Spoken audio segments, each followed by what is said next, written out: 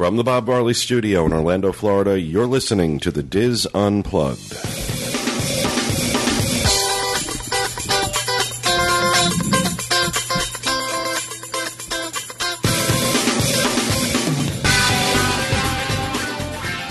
Hello and welcome to a special edition of the Diz Unplugged Roundtable Discussion.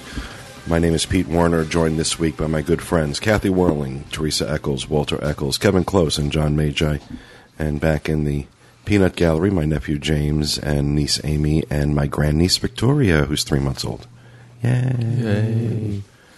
She is so adorable. She's such a good baby. Oh, she's excellent. She's got a little baby headset and a little baby mic. In case she wants to participate. She's ready to make baby snarky comments. As I mentioned, this is a special edition of the show. This is part one of our Disneyland coverage from the trip Walter and I took last week. Was it? Yeah. Oh, yeah. We got home last week, so we were there for like 300 days, I think it was. For the deluge.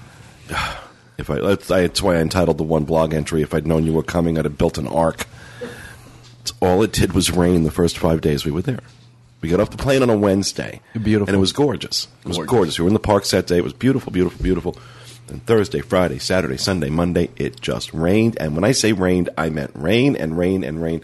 Once in a while, it would break for like a couple of hours, and I'd like go grab the camera, run out, and shoot something, and then come go through a ride when we got out to be raining. Yeah. You had your pretty ponchos, though. I saw those. Yes. Yes, indeed. Well, you needed them. You had to have something because it was terrible. So what we're going to talk about this week, we're going to discuss getting around the parks, as well as we're going to discuss San Diego Zoo Wild Animal Park. You've heard us kind of allude to that and talk about it at different times. We'll kind of go into a little bit of depth on it this week, and we're going to give you guys a chance to meet our special Disneyland correspondents, at least two of the three.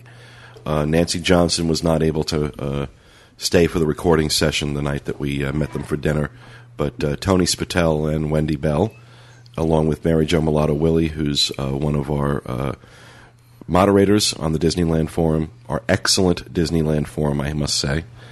A ton of information. I was blown away. I mean, all our trip planning boards have really good information on, but I got to tell you, the quality of the information that I found on our Disneyland Forum before going out there really was top notch. I mean, especially, and we're going to talk about it a little bit. One of our posters, Hydro Guy, is his name, has put together the series of tips. I mean, this guy needs to write a book. This guy really needs to write a book because he knows his stuff. And he put together some great tips. We're going to have links to all this stuff in the show notes page, podcast.wdwinfo.com. We're going to get started by talking a little bit about how to get around the parks. We get asked a lot what the difference is between Disney World and Disneyland, and there are numerous differences, but one of them is that there are only 2 theme parks in California versus the 4 we have here. And the size of those parks are not quite as large as what we have here, so they get crowded quickly. It doesn't take a lot for these parks to get busy. California Adventure, a little bit more expansive, a little bit more open, but also not nearly as popular as the Disneyland park. And I'm going to refer to it as the Magic Kingdom, and I know there are some people who are going to correct me on that. But let me tell you something. I must have asked a half a dozen cast members while I was out there. It goes by either name, the Disneyland park or the Magic Kingdom. As a matter of fact, during the fireworks show, Julie Andrews refers to it as Walt Disney's original Magic Kingdom. So the cast members out there, some of them will call it the Magic Kingdom. We hear it referenced either way. So you people who are sending me emails about, you can't call it the Magic Kingdom. Oh, yes, I can, so be quiet. Well, I think part of the distinction is that here, ours is the Magic Kingdom theme park. Where there, it's the Magic Kingdom. Disneyland Park is the name of the park. I know it's whatever. Hairs, Because for the sake of clarity, there are 2 parks out there, California Adventure and the Disneyland Park, but then the whole thing is called the Disneyland Resort, and you got the Disneyland Hotel, saying Disneyland too much. So it's the Magic Kingdom and California Adventure for the purposes of this show. And if Julie Andrews says it, you know it's true. That's right. Really. So now they do offer, the first thing I want to talk about in terms of getting around the parks is much like we do here, they offer extra magic hours, but they do it in the morning. And on any day with a T that starts with a T or an S. So Tuesdays, Thursdays, Saturdays, and Sundays are the days that you can get into the park if you're a resort guest staying at one of the 3 Disneyland hotels, the Disneyland Hotel, Paradise Pier, or the Grand Californian. You can get into the parks an hour early on those days. And let me tell you, it really does matter. Especially now if you're visiting during off season, which is going to be like the January into February time frame up to President's Week, and maybe in September and parts of November, and maybe a couple of weeks in December. Those are really the off-peak seasons, off-peak periods.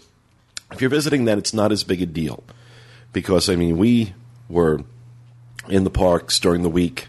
Well, during the week, last 2 times we went, during the week you're doing pretty good. Start Thursday, Friday, Saturday.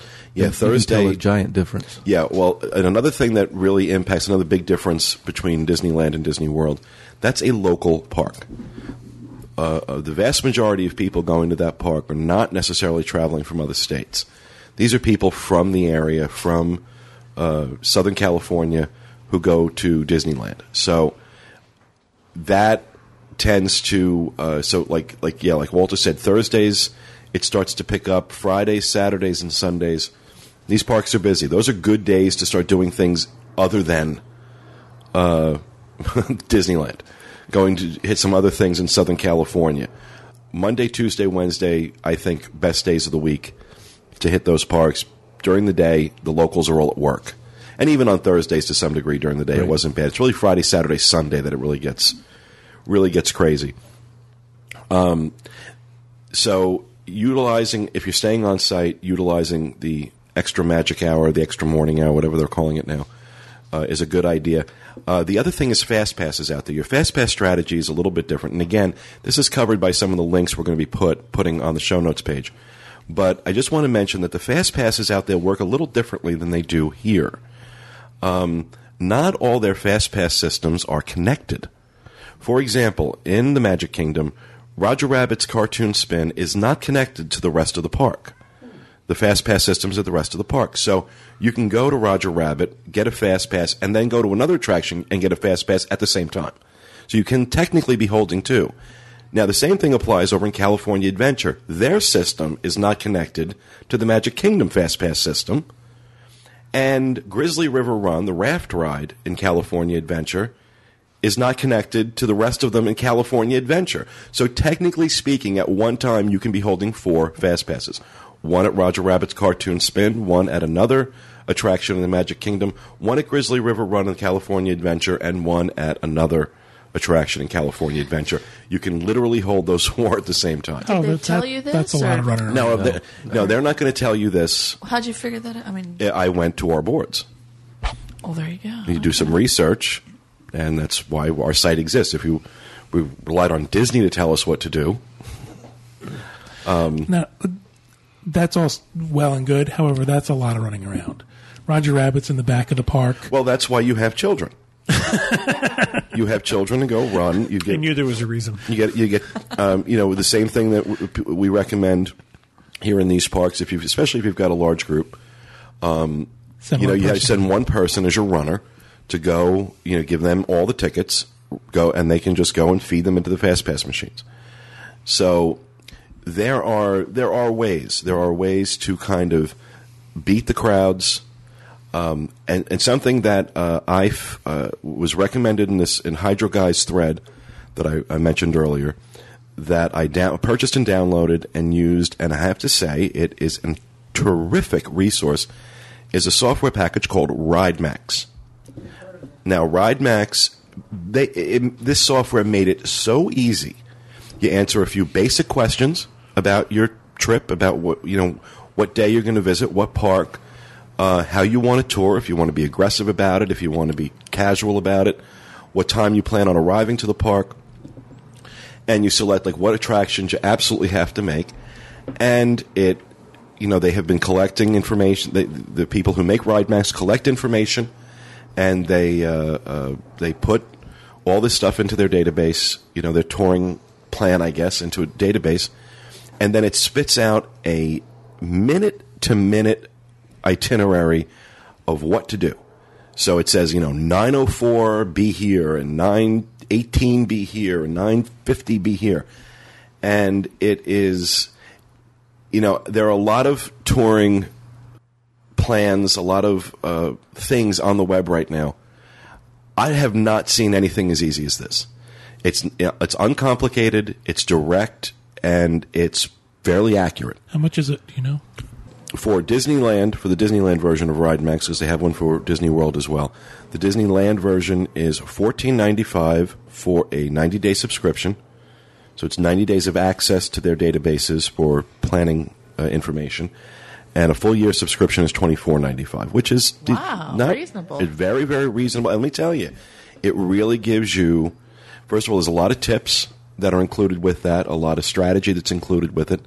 But that itinerary is just so, go here, do this, go here, it's exactly what you're looking for. A lot of them, I swear, some of the planning resources that are on the web, you need a PhD to figure out how to use them. This is just so simple. You answer a few simple questions, reasonable price, well worth the money, well worth $14.95, $24.95. It's going to save you an awful lot of time.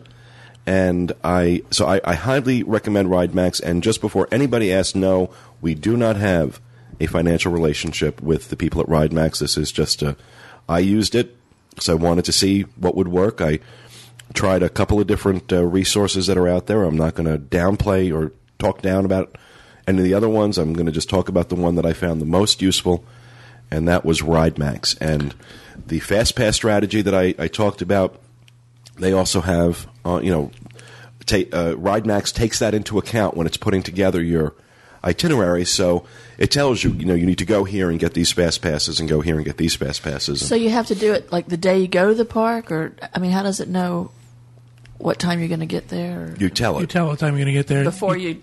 Okay, so Right, as yeah. you're building your doing this itinerary. at home, okay. It probably also takes into account crowd levels during the week and crowd levels during the season. That's pretty cool. They check throughout the year. They're doing research on crowd patterns and crowd levels historically over different times of the year.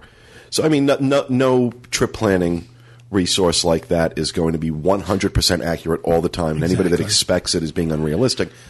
But it is a really good useful tool. I really highly recommend, especially if you are going to Disneyland during peak season, download a copy of RideMax. It's only for the PC. I really wish they'd come out with a Mac version. But they download it, use it, and I think you'll be really glad that you did. So I strongly recommend that. To me, it sounds, for me personally, it sounds awful. Well, that's not how you like to do a park. It's a personal opinion. It sounds absolutely awful to be someplace at 9:04. But that's how a lot of people like to visit parks. If you only have a few days and it's your family vacation and you want to make sure you get on everything and you don't want to stand in 2-hour lines, because let me tell you, Disneyland is famous for really, really, really long lines. Attractions like Finding Nemo. Finding Nemo was the worst. There's no fast pass on Finding Nemo. So if you don't have a strategy to get onto Nemo real quick, you're going to wait on a very long line. Even on the slow days, it was a 45-minute wait to get on Nemo. Is Nemo there? Is that the one that's a continuous mover, or is that the show? This is the Nemo submarines. Oh, the submarines. The new submarines. Yeah. But you've got Nemo, Matterhorn, Indiana Jones. These are rides that just almost instantly get ridiculously long lines. So, but also if you like to tour casually, you can put that in there, and it gives you that same itinerary just at a very casual pace. And, cut certain attractions out, suggest when you should go for lunch. If you've never been there before, if you're not sure how to get around, if you're not sure what the best way to do it is, I really highly recommend it. Now, as I mentioned, one of the most frequently asked questions we get is differences between Disneyland and Disney World. As I mentioned before, difference number one, size. We're 47 square miles, they're 47 square inches, basically, out there. Tiny. It's a very small resort. You literally can walk to anywhere from anywhere unless walking is an issue for you. Outside of that, really and truly, from any of the hotels to any of the theme parks to any of the restaurants, and even off-site, even the off-site hotels, literally are right across the street. It's not like it is here. You could easily walk from your hotel room. Oh, yeah. Really? Oh, yeah. Most of the off-site hotels, especially the ones on Harbor Boulevard, you can walk. I bet it blows people away when they've only done Disneyland and then they come here. Yeah. And it's wow. oh my gosh. See, now I find it charming going out there, that it's just so much easier to get around. But with that smaller size also comes another difference between World and Land, and that's the number of dining options that you have. There are far fewer dining options out there. We have more options here, and I've got to be honest, overall, our food is much better here. Our counter service food It was better. is much better here. The counter service food in the Magic Kingdom was nothing short of atrocious. And even in California Adventure, I wasn't impressed. We had a couple of corn dogs in California Adventure that made us sick. They were so greasy. Yeah, we had to cancel the plans that night because we were sick as dogs. And for me to get, for me to find something too greasy, the way I eat, it's greasy. We did not have any good counter service food at all in the Magic Kingdom. The burgers, that horrendous fried chicken at the Plaza Inn, which is supposedly Oh my God, their that was specialty, nasty. and it looked like it had been there for a week. It's like you made pancake batter and rolled chicken in on that, but then you bake it until it's very, very, very hard. It was horrible. Yeah, they are. One of the things I do notice about Disneyland is they seem to be a couple of years behind World in terms of improvements and advancements and things like that. World, we can all remember a time when at Disney World, some of the stuff coming out of counter service was pretty nasty. In a couple of counter service locations, it's still like that, but it's improved dramatically over the past few years. Not the case out there. There's not a premium placed at Disneyland, or at least in the Magic Kingdom. There's not a premium placed on providing quality food, be it counter service or sit down. Because I'll tell you something, the Blue Bayou was a complete disappointment. Ridiculously overpriced, and food that was just completely unimaginative. Yeah. Completely unimaginative. And figure this one out. The lunch menu at Blue Bayou and the dinner menu were exactly the same. That's laziness. It's complete laziness. We are the Blue Bayou. We're at Disneyland. Where you can see the Pirates of the Caribbean ships going by as you're eating. So therefore, we're just not going to put any effort into this, and we're going to charge you a ridiculous price. Shame on them for that. Walter, or the service that we got, was excellent at the Blue Bayou. She was lovely. Linda was her name. And great service. Just, I'm not going to say the food was awful. It just was absolutely unexceptional on any regard. There was unexceptional in taste, unexceptional on presentation, unexceptional on presentation. It was just unexceptional food. You ate it and it's like, this tastes okay. Yeah, it's all right. It's all right. Do you remember if they had the Monte Cristo on the menu? That was it. I think they did, but also at the Cafe Orleans, they had the Monte Cristo, which is effectively deep fried sandwich. A deep fried sandwich, Good, yes. with a raspberry. I think it was a raspberry. Usually so the side of Romulade. You don't like Monte Cristo? Oh my gosh. I ordered to say He's not going I tried. He's not going Cristo. to. He barely eats fried chicken, let alone a fried sandwich. The only reason why I asked that is because that's sort of one of the things that's become iconic there. And I've had it. It's very good. When I had it, it was tasty. However, this is one of those things where people talk about, I'm going to have the Monte Cristo at the Blue Bayou. So. And, now we'll talk a little bit about Cafe Orleans, which is where I had the Monte Cristo, which is right across from the Blue Bayou. It's another sit-down restaurant where the food wasn't half bad. I'll be honest with you. The Monte Cristo was pretty good. It was the service that was atrocious. Unbelievable. It was really terrible. I mean, I specifically said, because we ordered an appetizer and I ordered the Monte Cristo, and I said, please time it so that I have time between my appetizer and my Monte Cristo. They both came out at the same time. Oh, yeah. After I specifically asked for it. So strike one, your tip just took a hit. Then the worst, I asked for a dessert menu. And she brings back the bill. She brings me the check. They wanted that. They were rushing us through that meal. They wanted us in and out I've of never that. seen anything like it. It was so obvious. Here's what you want for dessert. Your bill. And she Here's your ended up bill. getting the smallest tip I have left in years. for a server. I have to say, I think they need to send some of their food and beverage people out here and let them see how it's done out here. While Jay Rasulo is so big on this one Disney concept, let's hope that it also applies to best practices in their parks coming out here and in our parks going out there, because it seems like that's not necessarily the case. Do you remember the last time we all went out there to this time? For some reason, it sounds the complete opposite. For some reason, I remember the food being really good. Inside the parks? Yeah. But we didn't do a lot of counter service. We did a lot of sit-down. Now, during Food and Wine Festival, when we went out there last April, the food that was being served at California Adventure was outstanding, but we were eating the Food and Wine Festival food. No, I mean the time we went and we did the hotel tour. For some reason, I remember the food being good. It was in the Disneyland Hotel itself, and in downtown Disney it was. I'm talking specifically inside the parks. I was really disappointed. And also the price of food is amazing out there. Really is kind of steep. I remember that. You don't have the number of, like I said, you don't have the number of dining options we have out here, where you can kind of jockey for some cheaper food. Out there, Walter and I had 2 cheeseburgers. We went to, I forgot which place it was, over in Fantasyland to have burgers. 2 cheeseburgers, 2 Cokes, and a brownie was $23. Holy.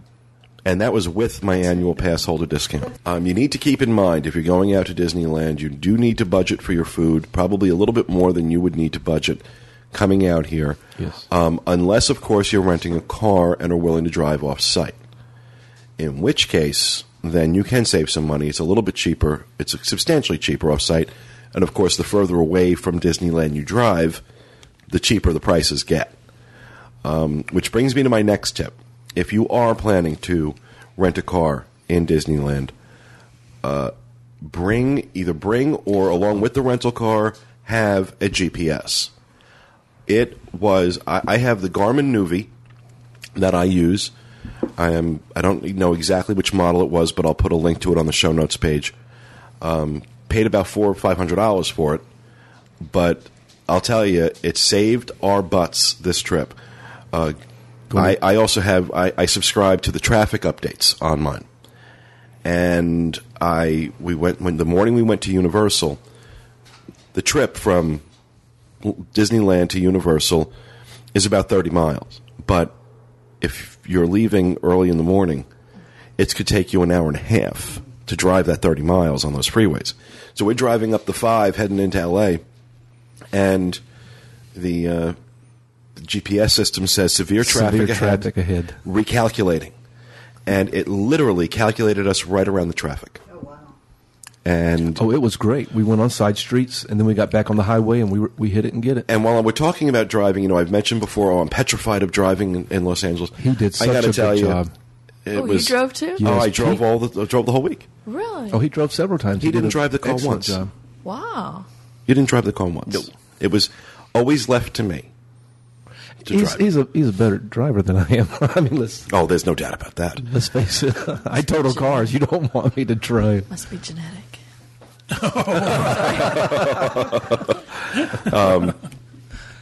But I'll tell you something. There was I was perfectly comfortable driving out there.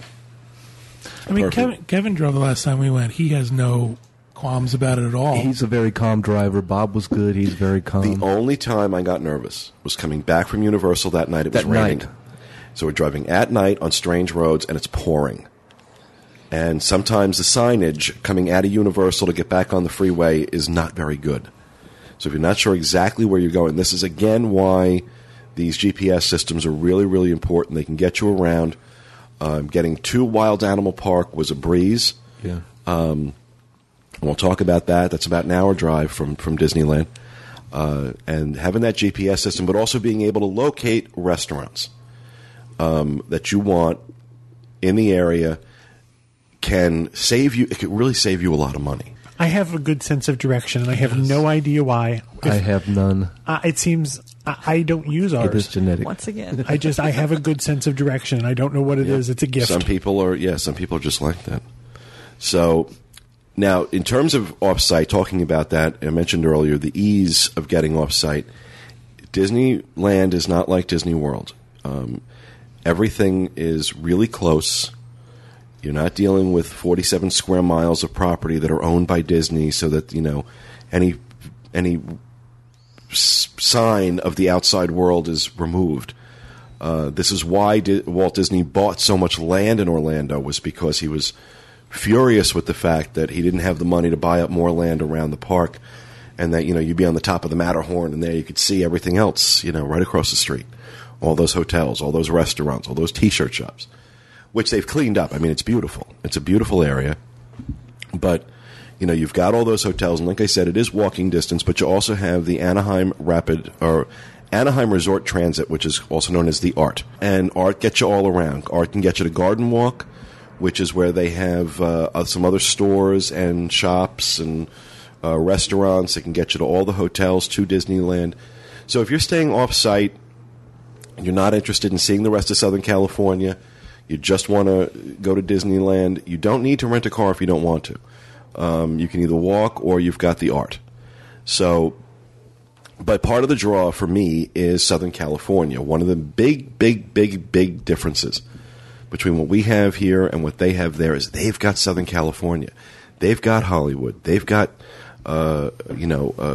Venice Beach and Newport Beach and Catalina Island and Huntington Beach and San Diego and all these other places that are just great places to visit.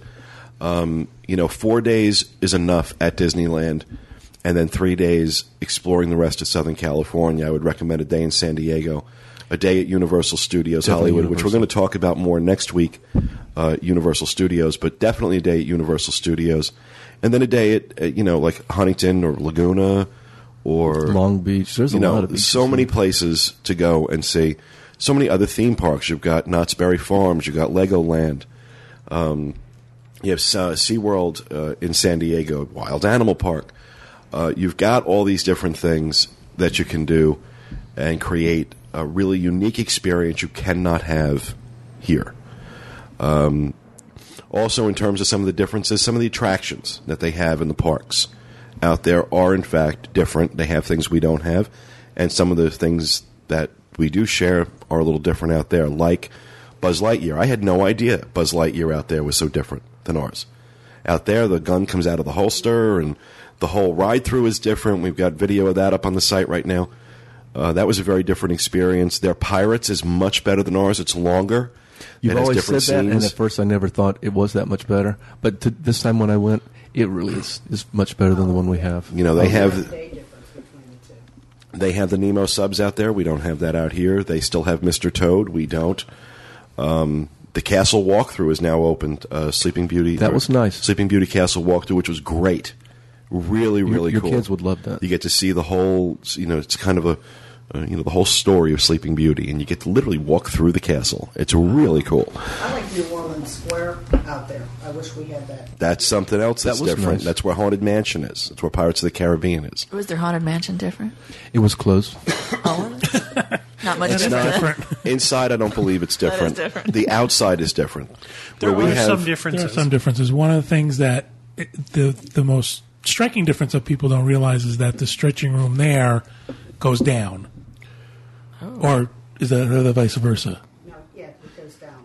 There it goes down because there they actually had to go under the train tracks Right. to get to the attraction. There's also that hallway with the pictures that we don't have. And Yeah, the that's story true. is slightly different, but that's true of every Haunted Mansion at every park. The Imagineers have done a really good job to tweak the story. So, I mean, And Small World out there goes outside, doesn't it? Yes, it has Starts outside. it starts outside. Yeah. I remember that. They've also have Storybook Land, which we don't have here. Which was, I never thought about going on that. And we went on it one night, and that's really cute. It was very interesting. Oh my God, it was incredible. They have little towns. They have little bonsai set up for the trees. It's really well done. And then, of course, they have Indiana Jones out there. So there are attractions out there that we don't have here, and there are some differences. So they haven't succeeded yet in completely homogenizing the experience. There are still some unique things out there. And the more I'm talking about this, the more I want to go back. let me just say, they have the lousiest monorail system going out there. That damn thing was broken down more than it was running. And their monorail system out there is more of a ride than it is a form of transportation. Here it's an actual form of transportation. Where does it go out there? It goes from... Around the Christmas tree? It doesn't even go in a circle. It stops at Downtown Disney is where you can get on, and it goes to Tomorrowland, and those are the two stops. That's it. Just goes back and forth. Back and forth. And the thing, though, is that's how it was always intended. It was always intended as just a cool thing. You know, he brought a monorail, you know, and you get to ride the monorail, where when they came out here, they decided to make it transportation. So, oh, do they have the little, what do I like? What's the little slow ride? The TTA. Do they have that out there? No, nothing like that. That's unique to our park. Oh. And their windows open. Yes. Yes, their windows really? open, and their monorails are different. Beautiful. They have the brand new monorails, the Mark 5, I think they are.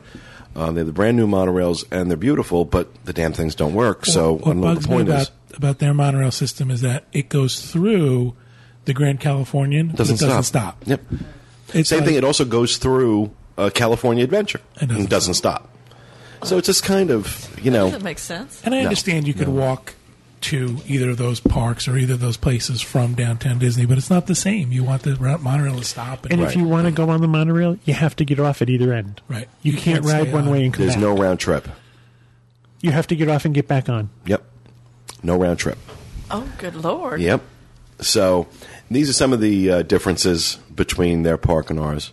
I want to talk a little bit about fireworks and parades, just in terms of the fact that, you know, if you've only ever been to Disney World and have never been to Disneyland, you might be surprised to find that they don't do fireworks and parades nearly as often as we do. Now, if you're there during a peak time of the year, you will probably get a 3 o'clock parade in the Magic Kingdom. You'll probably get a fireworks show that night. Now, Fantasmic runs every night out there. And on busy nights, it runs twice. They'll run 2 shows of Fantasmic. In the 12 days that we were out there, there was no afternoon parade at all in the Magic Kingdom. Only the Pixar Play Parade in California Adventure at 5:15, and there were only, of the 12 days we were out there, only 2 of those nights were they doing fireworks. The last Friday and Saturday, and that was the Friday and Saturday that fell on Valentine's Day and preceded President's Week. So it was only done during peak times. If we hadn't extended our trip, we would not have seen any fireworks. Well, there's something else about the fireworks in California. The fireworks in Disney World are out in the middle of a 47-acre area. The fireworks in Disneyland are in a neighborhood. Can you imagine living in Anaheim and having them blow them up every single night?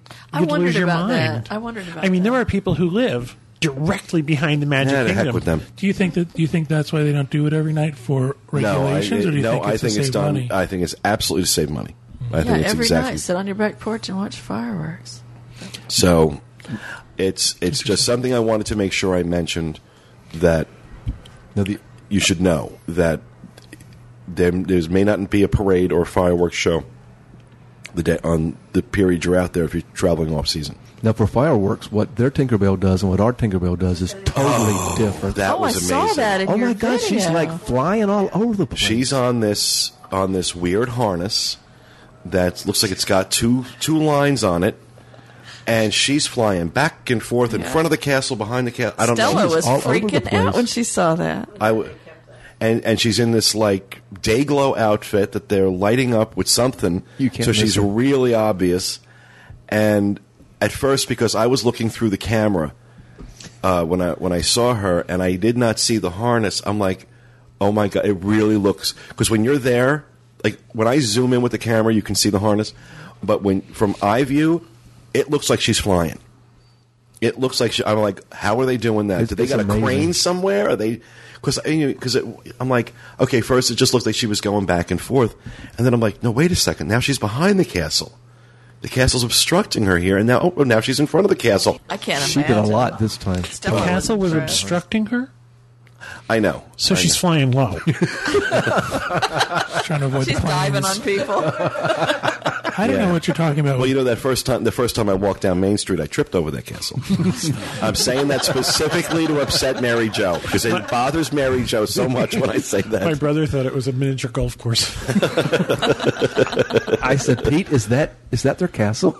It's sinking. I wasn't sure. Really? Yeah, it's small. I just want to clarify.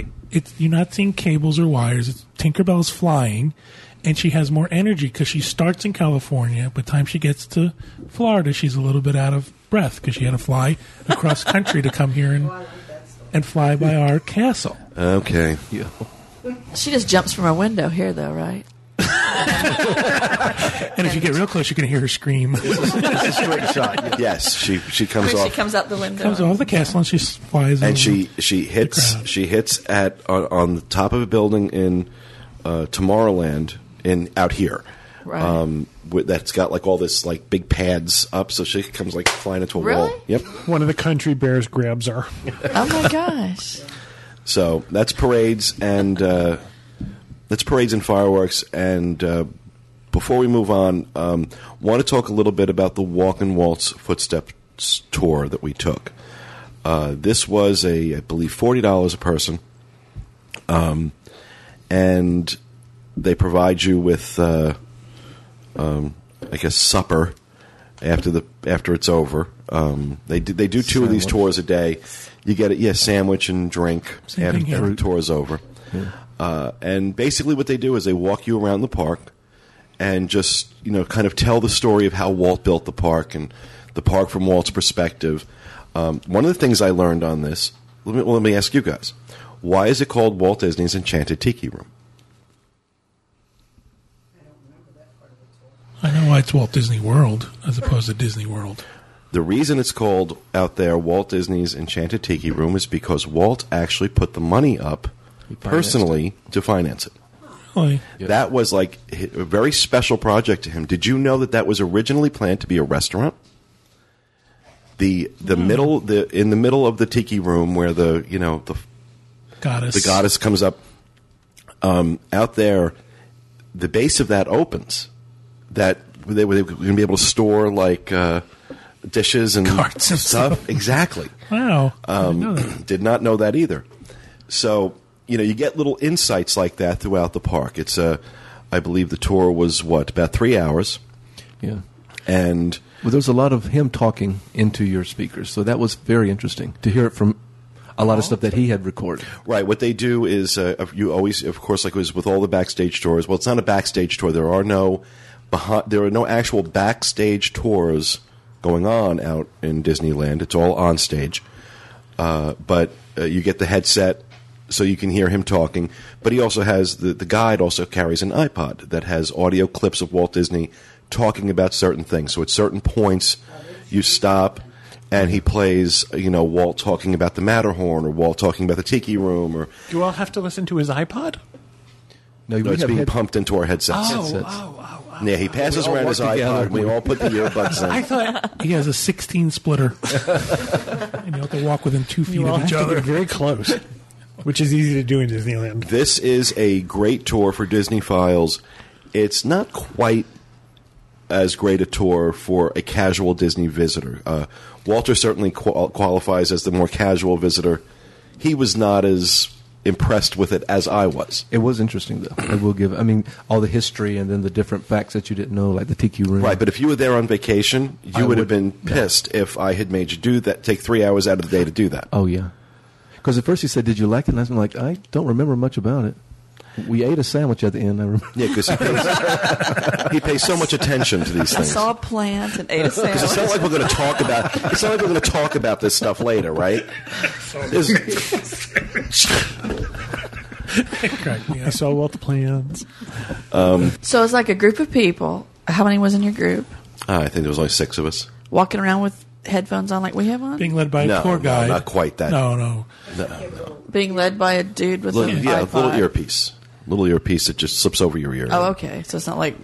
No, I've done it, but when I did it, there wasn't the audio portion of it. There was just a tour guide guiding us, and I thought it was Sounds great. cool, yeah. If you were that person who really loves the story of Walt and what he was thinking and what he was trying to produce, I think you'd love that tour. Yeah, I think you it would would too. take you back to It the would be worth original. it. Single biggest difference between Disneyland and Walt Disney World is Walt built that park himself, Yeah. and Walt actually stepped foot in that park. That's the only theme park, Disney That theme would kind of park. give me chills, I think. That's the versus, only. you know. That's the only Disney theme park that can lay claim to that. Walt used the urinals. That's right. Oh my gosh! Now, also, I just want to talk a little bit about California Adventure, just in that there is a lot of construction right now going on at California Adventure, but there's not a lot of stuff closed. The only thing that was closed when we were there was the Sunwheel. The roller coasters were running. Everything else was running. They did have the lagoon drained as they're getting ready for their nighttime show. Well, they've got site barricades up all over the place. There's certain spots where you can see it, but for the most part, they got the site barricades up, so you really can't. So, photogenic, photo-wise, it's not great for taking pictures right now because all the barricades being up, but all the attractions are running. They are going to start bringing new attractions online later this year, and that's going to continue in phases through 2012. All right, that will do it for our discussion of how to get around the parks. All right, we're going to talk a little bit about the San Diego Zoo Wild Animal Park, which we've mentioned on the show, and you'll hear little cooing noises. Baby Victoria has joined us at the table. Teresa is now holding her, saying, "I want another baby." Oh yeah, right. This Wild Animal Park really kind of is a surprise to me. We went last year, but never really got a chance to give it the kind of coverage that I really wanted to because Bob had passed away right after we got back, and everything just kind of got discombobulated. One of our listeners works at Wild Animal Park, and he had invited us down there last year. And I'll be honest, I was going to be polite because me and animals, whatever. Give me a theme park, give me a ride, that kind of attitude. Really, if they're not going to be on your plate afterwards, what's the sense of going? Yeah, exactly. If I can't pick out the cow I want for dinner, what's the point? But we went down there, and I got to tell you, I became enamored with this place. I fell in love with it. And that's sincere. That's not because one of our listeners, invited us there. I really fell in love with it. And if it had been because of that, I certainly wouldn't have gone back. Never Made a would not have point gone back. of going back this trip. It's the reason we rented a car was I needed to make sure that we got down there. And even with the number of days we lost with rain out there, it was a priority for me. I really wanted to get back there. I know, of course, Walter loves it. Walter loves, Well, you would expect that, but not Pete. Walter enjoys walking around looking at the grass growing. Yeah, the grass growing, basically. You saw a plant need a sandwich. Yeah. Cracks me up.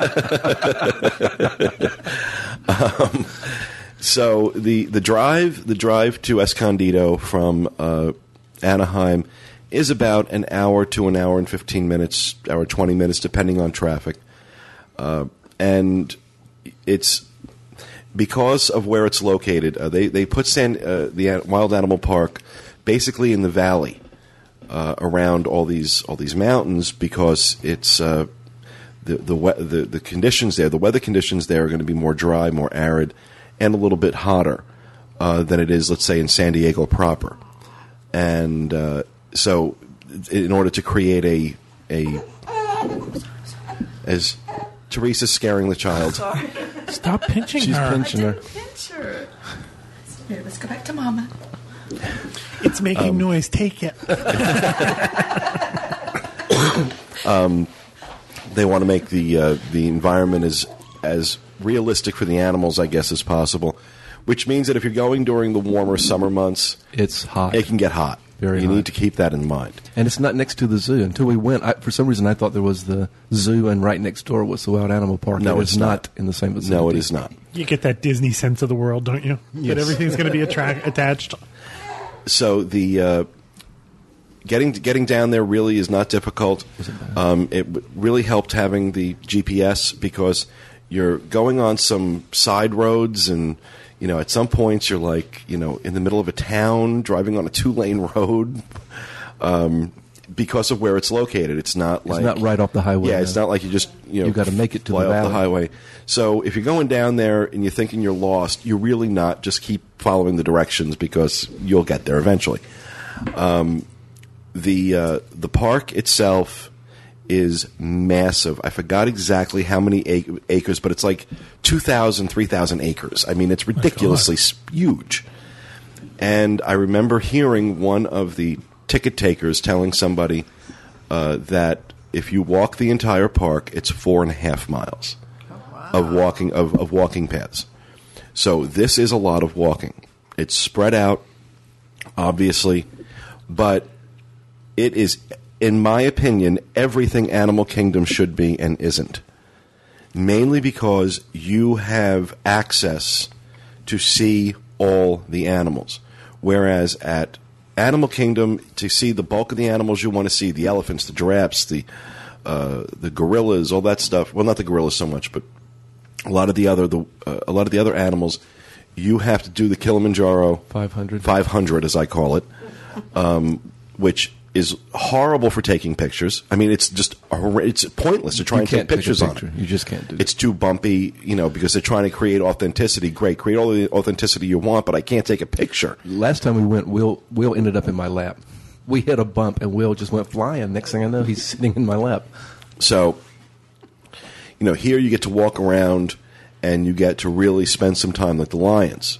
You could spend an hour just staring at the lions if you want to.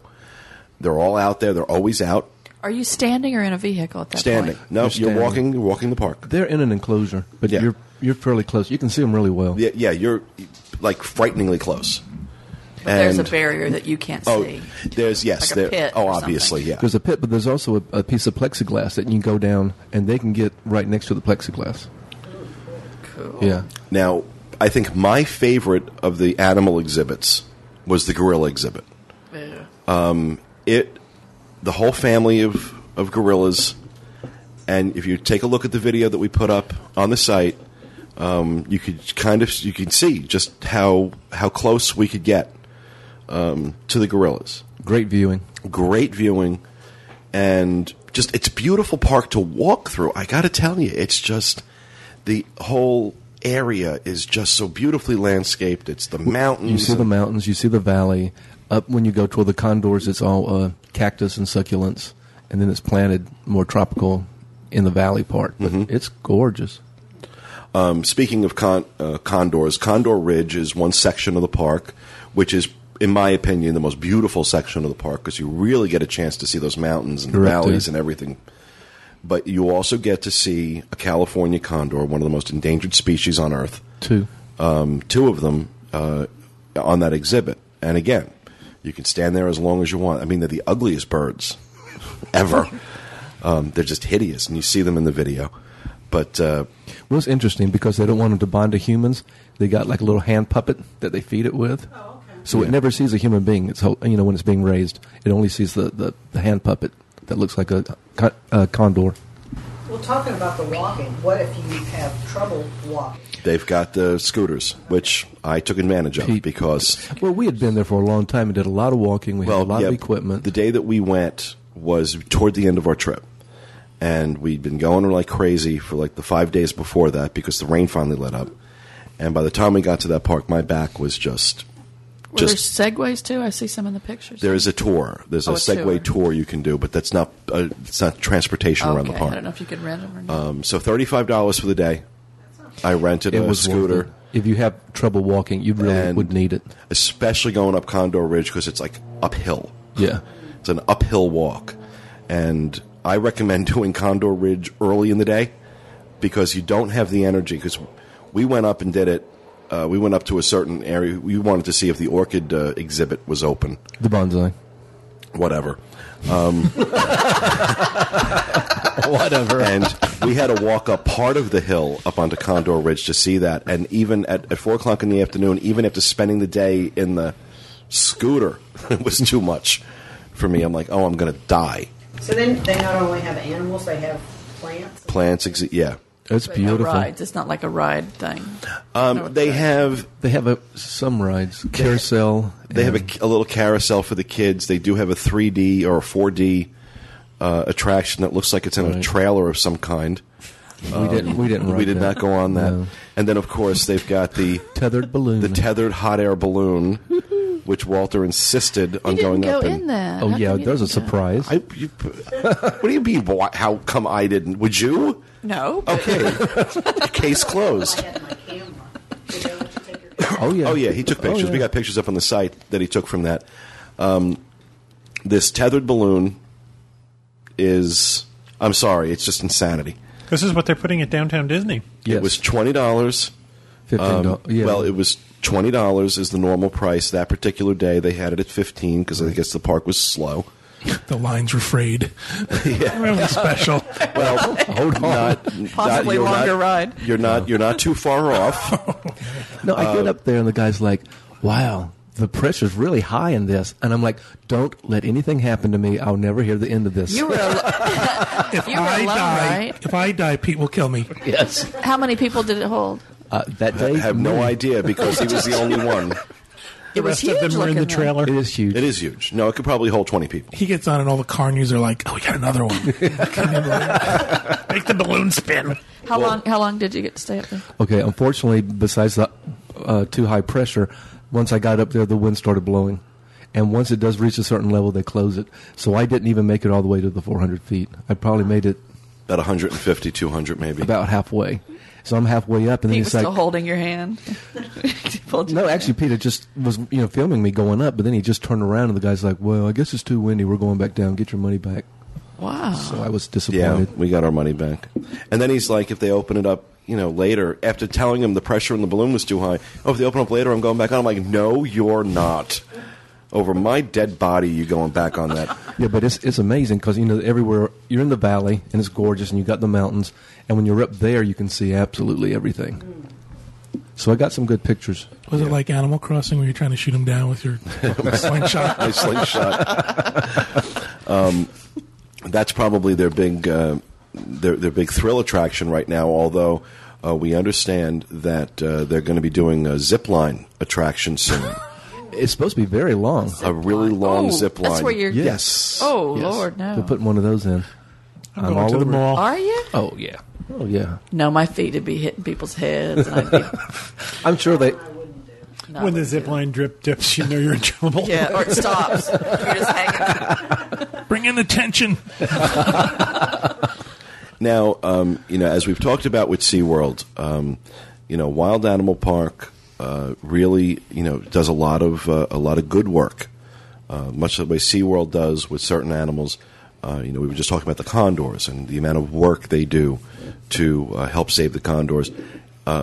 When you pay the ridiculously low $35 admission fee to get into this park, when you consider that what other theme parks charge, $70, $80 a day, $35 to get into this park for the kind of full day and the kind of experience you have is just, that, in my opinion, too low. It really it's but it's $35. It's going to a good cause. This is a nonprofit organization that does good work. As is the case also with when you buy souvenirs or food or any of the backstage tours, and there's a number of them. They have a ridiculous number of tours. We did what was the one we did? The Savannah Safari. Yes. It's a 50-minute tour. I think it was $25, $30 a person. You ride around the perimeter. Right around the perimeter of the, where the Enclosure. giraffes are and a number of other animals. Unlike the Kilimanjaro 500, this actually stops. So you can take Yes. pictures. When you get to animals, she'll start talking. She'll stop. You can get out and start taking pictures if you want. And there's no hokey, stupid story about Simba and the rest of the nonsense. It's Wait a minute, you can get out? Well, you're just in a car. certain places, yeah. Certain places you can get out. Obviously, they're very cautious that you're not getting out Okay. like in the lion pen or anything like that. Well, this one you don't go in the savannah. You just go around the perimeter. Oh, I thought you So were you're like not out in on the you're not in okay. the savannah at that No, point. there are tours. No, there is a tour that we did last time. That's And the you go- photo. That's the photo caravan, as that we did last time, which is where you That actually was- get to feed the giraffe. You're holding branches, and they come and they feed out of your hand. Yeah, That was amazing. Gosh. I mean, there's a picture somewhere on the site of Walter, feeding a giraffe, basically. And so there's a number of different experiences, a number of different tours, range anywhere from, like I said, $25 or $30 to upwards of $200, depending on what you want to do. Now, do you have to book these tours ahead of time? No. You can purchase the tickets for these tours ahead of time if you want on the Wild Animal Park website. We're going to have links to the Wild Animal Park website where you can do this stuff, but you can really do it the day you get there. We did it once we got there. Yeah. I would imagine on days where would be busier, or you might want to do it in advance if there's something you really want to make sure you see. But there was a lot to see. This time it was really nice to go when it was cool, because last time we went, it was like Africa hot. It was brutal. No pun intended. No, but this one you get like the aviaries. You go in, and you got birds running around your feet. The lorikeets. Well, that's the lorikeet is the other one that you get. Yeah, We talked about her all night last night. We were talking about that on yesterday's show. The lorikeet exhibit. Lorikeets are these little tropical birds that like tropical parakeets, I guess. I don't know. They're beautiful birds. Very But colorful. You go into their aviary, and you can, if you just go into their aviary, you can take pictures. They leave you alone. They don't bother They you. just look at you. It's only if you walk in there you pay $3 for a little cup of nectar. And that's when they swarm you. They love their nectar. Are all the breeds separate? They all have their own little, or none of them? No, the lorikeet is all lorikeets. But when you go into the regular aviary, there's all sorts of... The African aviary, yeah. They had that beautiful Crown Victoria pigeon, which is like the size of a chicken. And it was... Yeah, and going through these parks with Walter is like having your own personal tour guide, because he can identify every bird in the place, every plant in the place. I've been there. And... the lorikeets, if you look at the video that we put up, you see the lorikeets biting Walter, only because Walter was, like, stupid and continuing to try and take the food away from it. And it's like, no, you're not taking my food away. But there's a lot of interactive exhibits like that. You've got the lorikeet exhibit you go into. You got the hidden jungle, where you can see, like, different types of birds and parrots and all different types of plants. It's like a big greenhouse. Yeah, Cock of the Rock was there. There's a lot of birds I've never seen before. I'm not touching that. Don't go there. I'm just not touching Is that it. a wrestler? If you look on the site and you see a bright orange bird with a weird-looking head, that was the Cock of the Rock. That's also in our video. And, yeah, I'm just not touching that with a 50-foot pole. We got kids listening, so I'm leaving that alone. There's so much to see. There's, hundreds and hundreds of different species of animals represented in the park. It's a full day. It's an absolute full day. And see, something I thought was that kids would be like, when you're that close to Disneyland or even SeaWorld, you figure kids are like, I don't want to go, Wild Animal Park. Every kid we encountered in that place was crazy about it. They were loving it. As a matter of fact, you can even listen on part of our video where we were shooting on this Savannah Safari. We had a couple of young kids on that with us who were just enamored with everything, asking questions. It was like, I'm like, oh yeah, you know what? Kids and animals, it's probably going to be a good mix. So if you're thinking your kids, even teenagers, I'm telling you, there were teenagers there. I remember overhearing one kid say, it must have been about 15, I thought this place was going to be lame, but it's actually pretty cool. So it really had real cross-generational appeal, and not for nothing, very educational without coming across as being educational. How about breaks and stuff? Were there places to eat? Oh, there's a lot of places. Sit-down there's no restaurants? place to eat, wait a minute. restaurant. no bathrooms, no water fountains. They have bushes. Got to kill your own. Bring a sandwich. Yeah, they do Well, have. that's a whole different trip. It's all counter service. This is one criticism I do have of the park. They need a sit-down restaurant. They need a full-service restaurant. The food's not bad. It's not unreasonably priced either. I'm not going to say the food's fabulous. It's all right. It's theme park food. But it wasn't priced like ridiculous theme park. You're not paying $10 for a burger. So it makes it a little more palatable. Everything about the park was less expensive than the experience we just had at Disneyland, which I guess stands to reason. But again, I cannot recommend this park highly enough. And again, we have no financial relationship with the Wild Animal Park. They're not advertisers on the site. This is just pure. We loved it twice now. I loved it more the second time I went than the first time. Okay, and then they have the Roar and Snore, where you can actually spend the night. Don't want to forget about that. Yeah, glad you can mentioned spend the night in a tent in the Oh, place. Lord, while the animals are running around outside. Just keeps getting better and better. Doesn't it? Yeah, it's they have these like, you know, it's a tent, but it's a tent with a floor, and you can get premium tents that have either heat or air conditioning and electricity and things like that. Or you can stay at the Hilton. Yeah, or you can do that. But you know, they have different campsites that are, you know, some are premium campsites that have better views and have electricity versus others, and the prices range from about $100 for the night to over 200. Over 200. Were there accommodations near there where you could stay? You said it was like out in the middle of nowhere. Yeah, I mean it's near San Diego, so yeah, Oh, okay. I mean there's plenty of hotels in the area. I think they've been very, very creative in coming up with things like these tours in the Roar and Snore area to try and generate more revenue for the park, to keep the park solvent. And like I said, you know, you feel a little bit better about spending money here because you know that it's going to provide, you know, quality care and attention to all these animals. And they're doing good stuff like saving the condors and things like that. So it reminds me if SeaWorld was a zoo. Because, you know, I love SeaWorld.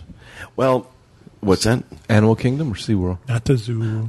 No, I'm talking about SeaWorld and the way SeaWorld saves animals. And you feel better about giving them your money because they're doing rescue work and they're doing things like that. And these animals are being cared for with the highest possible quality. And you get the same sense of passion that I've noticed at SeaWorld. When we've talked about SeaWorld, we've talked about the people responsible for caring for the animals. You get the same sense of passion from the people that are working at the Wild Animal Park, that they really love what they're doing, and they really have a passion for what they're doing, and that's, guess what you want? You want people who will love it. And it looks like, you know, it's very clean, it's very beautifully maintained and landscaped, and it looks like they're really being aggressive in trying to come up with new experiences to make it more appealing. To draw more people in, like I said, with the addition soon this spring, I think it is, of the zip line and some of the other things they're doing. So, if you're out in Southern California, it's definitely worth the trip. It is most definitely worth the trip. Most definitely worth the drive down to San Diego. So, now, also going up with this show is an interview that I did out in California with our new Disneyland, two of our three new Disneyland correspondents, Wendy Bell and Tony Spatel, as well as our moderator from the Disneyland forums, Mary Jo Mulatto Willie. So you kind of get introduced to these folks who you're going to be hearing from over the coming months as they provide us segments and updates from Disneyland. It's about a half-hour long interview, so I decided to put it up as a separate addition to this show as opposed to putting it right into the show. So that's on your iPods as well, and also streaming on the site and available for download on the site, along with a lot of our videos from California. We've got about 5 or 6 videos up right now, and through the week I'll be putting up more, but I think I've got about 5 more to do, and we will be doing another special show next week as well. We're going up next Friday, part 2 of our Disneyland coverage. We're going to be talking about Universal Studios Hollywood. We're going to be talking about City Walk in downtown Disney.